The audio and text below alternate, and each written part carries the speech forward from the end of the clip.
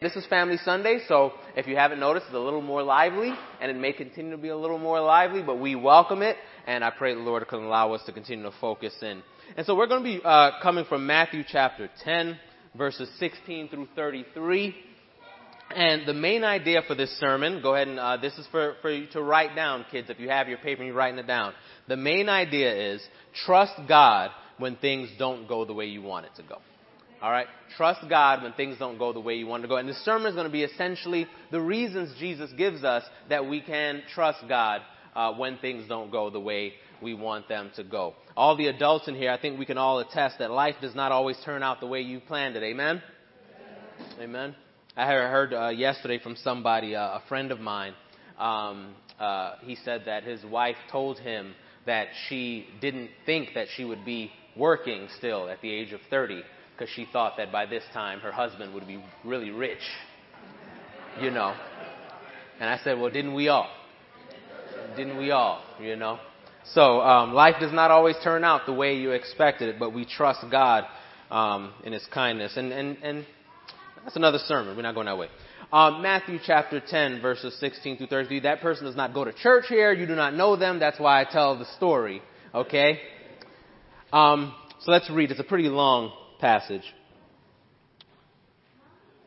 It says, behold, I am sending you out as sheep in the midst of wolves. This is Jesus speaking. So be wise as serpents and innocent as doves. Beware of men, for they will deliver you over to courts and flog you in their synagogues, and you will be dragged before governors for my sake, to bear witness before them and the Gentiles. When they deliver you over, do not be anxious how you are to speak or what you are to say, for what you are to say will be given to you in that hour. For it is not you who speak, but the Spirit of your Father speaking through you. Brother will deliver brother over to death, and the father his child, and children will rise up against parents and have them put to death, and you will be hated by all for my name's sake. But the one who endures to the end will be saved.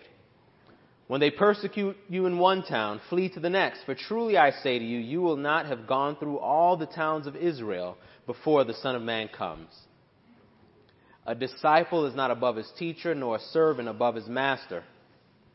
And it is enough for the disciple to be like his teacher, and the servant to be like his master.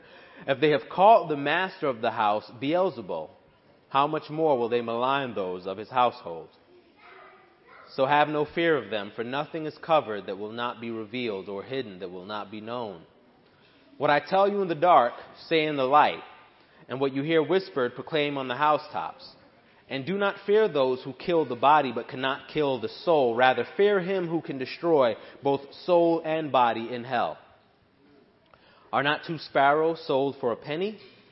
And not one of them will fall to the ground apart from your Father. But even the hairs of your head are all numbered. Fear not, therefore. You are of more value than many sparrows. So everyone who acknowledges me before men, I will also acknowledge before my Father who is in heaven. But whoever denies me before men, I also will deny before my Father who is in heaven. And this is the word of the Lord. Please pray with me, brothers and sisters.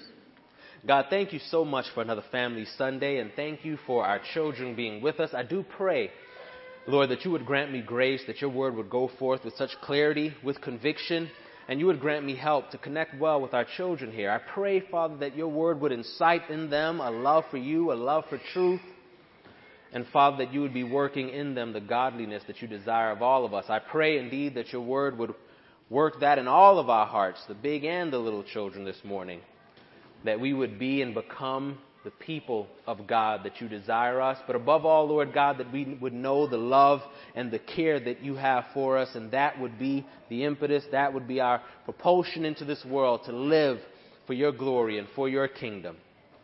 Lord, I give you the honor, the glory, and the praise, and pray that you would make us, Father, sure of your truth this morning. In Jesus' name, amen. Amen. All right, well, brothers and sisters, let's go to that first picture slide.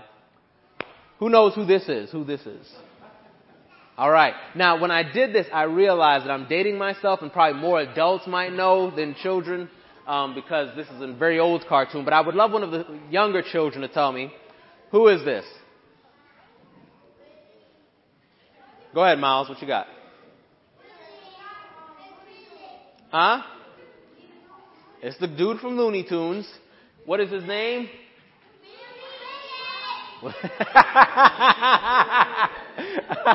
The kid said, Willie. Wile E. Coyote. I didn't know that's how you spelled his name. I didn't realize that the E was actually an abbreviation. Does anybody know what the middle name is? Ernest? It is, Ruby? I have no idea either, but I didn't know that's how it was spelled. But anyhow, this is Wile E. Coyote. And if you know anything about this cartoon, can you turn me down just a little bit, Joy? If you know anything about this cartoon, Wile E. Coyote spends his entire life trying to catch who? The Roadrunner, right? He's trying to catch this bird, which is a Roadrunner is an actual bird. It's not quite as fast as a Roadrunner in the cartoons. And the sad thing about Wile E. Coyote's life is that he never, ever catches him. And these are some of the funniest cartoons in history. If you see all the ways that Wile E. Coyote hurts himself in his attempt to hurt the Roadrunner, and it's pretty sad when you think about it that he's just wasting his life never catching this guy. But that's just a cartoon. Wile E. Coyote is actually a depiction of this animal, a real coyote. Now, where I live, which is right here in the city of Atlanta, it's not far from here, there are tons of coyotes. Really interesting. And these coyotes live around where I live because a lot of their food lives where I live. Right? Can you guys tell me some of the things that coyotes may eat? Actually, they can't catch them. They can't catch them.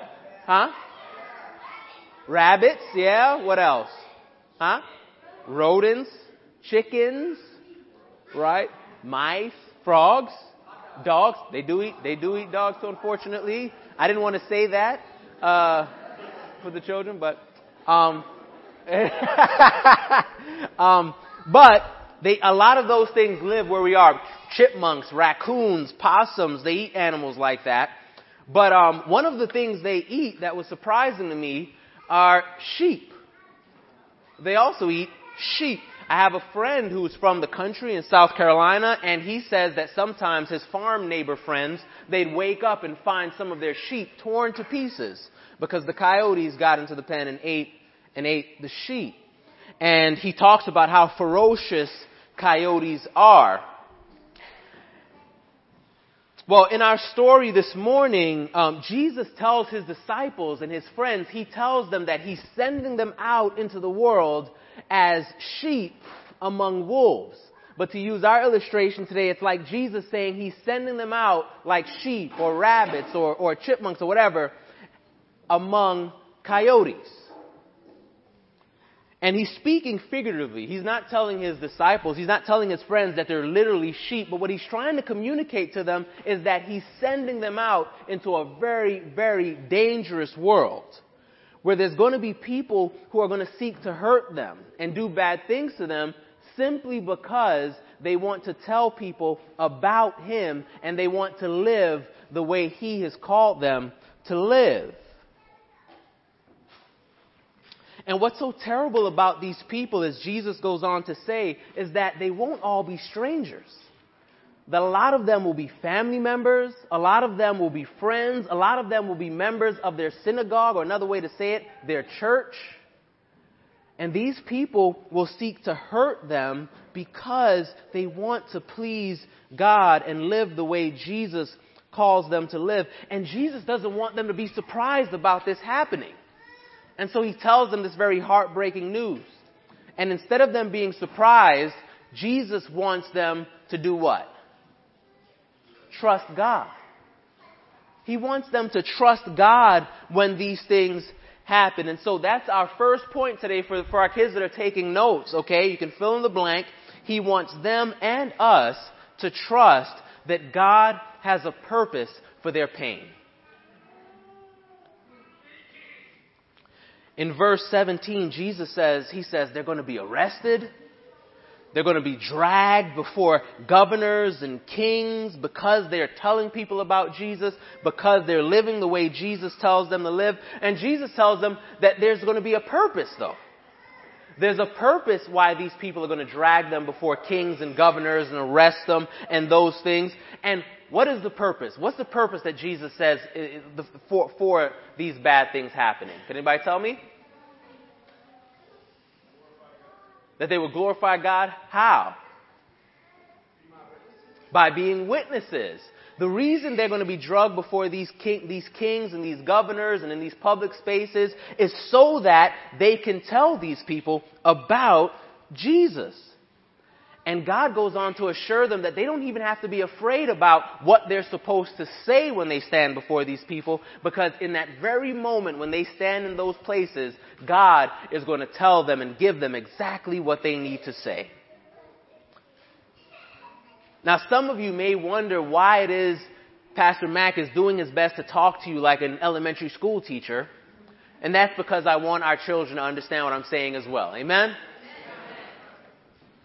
And so, Jesus wants them to know that God has a purpose for what we experience, and that He will use the bad things we experience, especially in response to living for Him, in order to let more people know about Him. Now, I want to tell you guys a quick story about Pastor Mac, about Leon, okay? Believe it or not.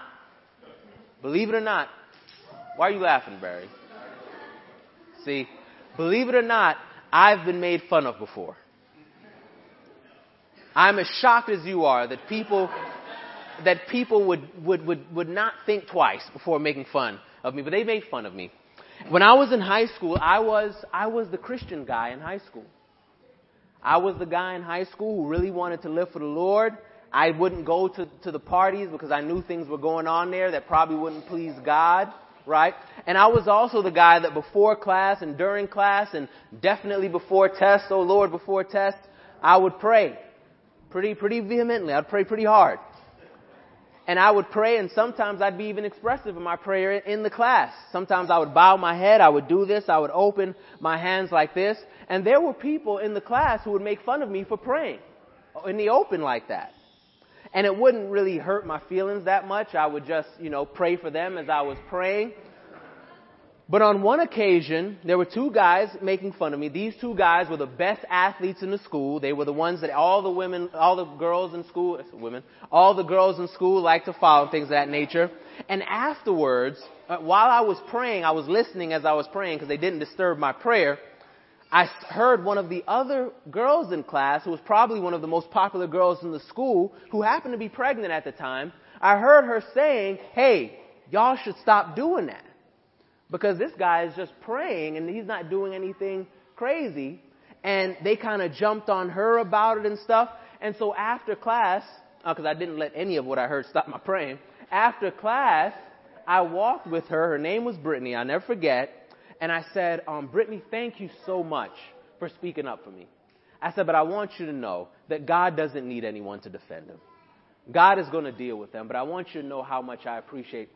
And I remember looking at Brittany, and and Brittany had never, I don't think she's ever had anyone engage with her about God or the gospel in any way like that. And it was an opportunity, these guys making fun, it was an opportunity for me to be able to tell Brittany about Jesus and about who God is. Fast forward to the end of the school year, and one of those guys, his name was Derek Slaughter, played football for Samford University, very big, very muscular guy. At the end of the year, I got to share the gospel in a class situation, and he wrote me this really long letter about all of the things that had been going on in his life and all of the ways that he had been struggling and how grateful he was that to know that, for me to share the gospel and that God loved him and all of those things. I say all that to say specifically for our young people who may find it difficult to live faithfully for God. Maybe not now, but as you progress, it will get a little more difficult to understand that God has a purpose for that pain. And you may not be able to see it right then, but trust me, God has a purpose for it. For our bigger kids, maybe at work, believe it or not, I've been made fun of for being a Christian at work as an adult, not working here. Well, except for when Rachel and Barry make fun of me. But as we continue to live for God, these things will happen. Your friends at school and your friends at work, they may not believe in Jesus or even want to believe in Jesus. And they may actually be mad at you when you tell them about Jesus or when you choose to live the way Jesus says to live. But just remember that God wants you to keep telling people about Him. Keep living the way that He has called you to live. And I want to say something that's really important to our young people. And this is something, if I'm honest, it comes a little more naturally to me and probably doesn't come as natural to other people. And I understand that. But I do think it's important. And especially for my younger people here, if you don't catch anything else I say, because I'm saying a lot, I know. If you don't catch anything else I'm saying, please hear this, okay? If you're going to live for Jesus, understand this. You cannot live for the praise of people. You cannot live for the acceptance of people. Okay? The acceptance of people is the worst indication of your acceptance before God. Okay? There are a lot of things that will seem good to people in this world that is not good to God. And there are a lot of things that are good to God that will not seem good to people. And if we live to please people, we will rarely please God. And if we live to please God, hear this, we will often offend some people. I remember, now this is after high school. This is for our big people here, just in case you're needing an adult. It's for our big children. You need an adult story of what it means to be a Christian in a work environment. I was working. I was 22 or 23 years old. I was working at a major corporation. Some of you know I've only worked for one, so you may know which one it is, but that's fine. And I was working with this gentleman who was several years, at least 20 or 30 years my senior. And I was talking about some Jesus things and things like that. I don't remember what the situation was. I probably preach more than I should sometimes. But this man actually said, "You know what, Leon? I used to beat people up like you in high school." Of course, in my mind, I said, "Well, just so you know, this ain't high school." Right? But all of that to say that when we choose to speak up for Christ and live for Jesus, just understand, big children and little children, we will offend some people. If it's shocking to you, just let me say that to you. So that's the first thing. But Jesus wants us to know that He has a plan for people's offense. He has a plan for any pain we endure, and He's using it so that we can further tell people about Him. That exact man, one day, the day that they escorted out and fired him for his insubordination, that same day before he knew they were going to call him, he said, "Leon, will you please pray for me?" So, and then they gave him the boot. So, God has a purpose for your pain. Second thing, God wants them, His disciples that He's speaking to, Jesus wants them and He wants us to trust that God loves us and that He cares for us. Jumping down to the end of the story, if you go to that next slide for me there, Ava. How many of you guys know what this is? It's a bird, it's a plane. What do you got? Go ahead. It's a sparrow! It's a sparrow. Right now we have a sparrow's nest on the corner of our porch.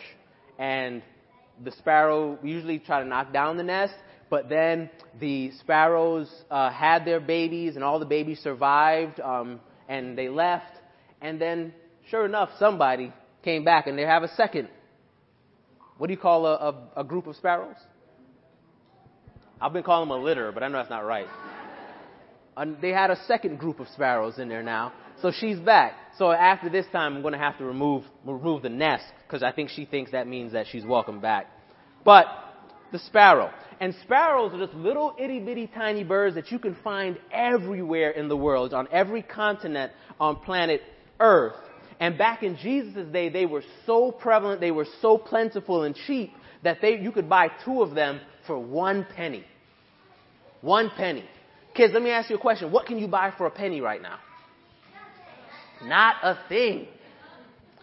Believe it or not, when I was a kid back in Brooklyn, you could go to the corner store and you could buy one Swedish fish for a penny. One Swedish fish. That one Swedish fish is probably a quarter now. It's crazy, inflation, right? But these sparrows are sold 2 for a penny, and Jesus says that God cares even for these little sparrows.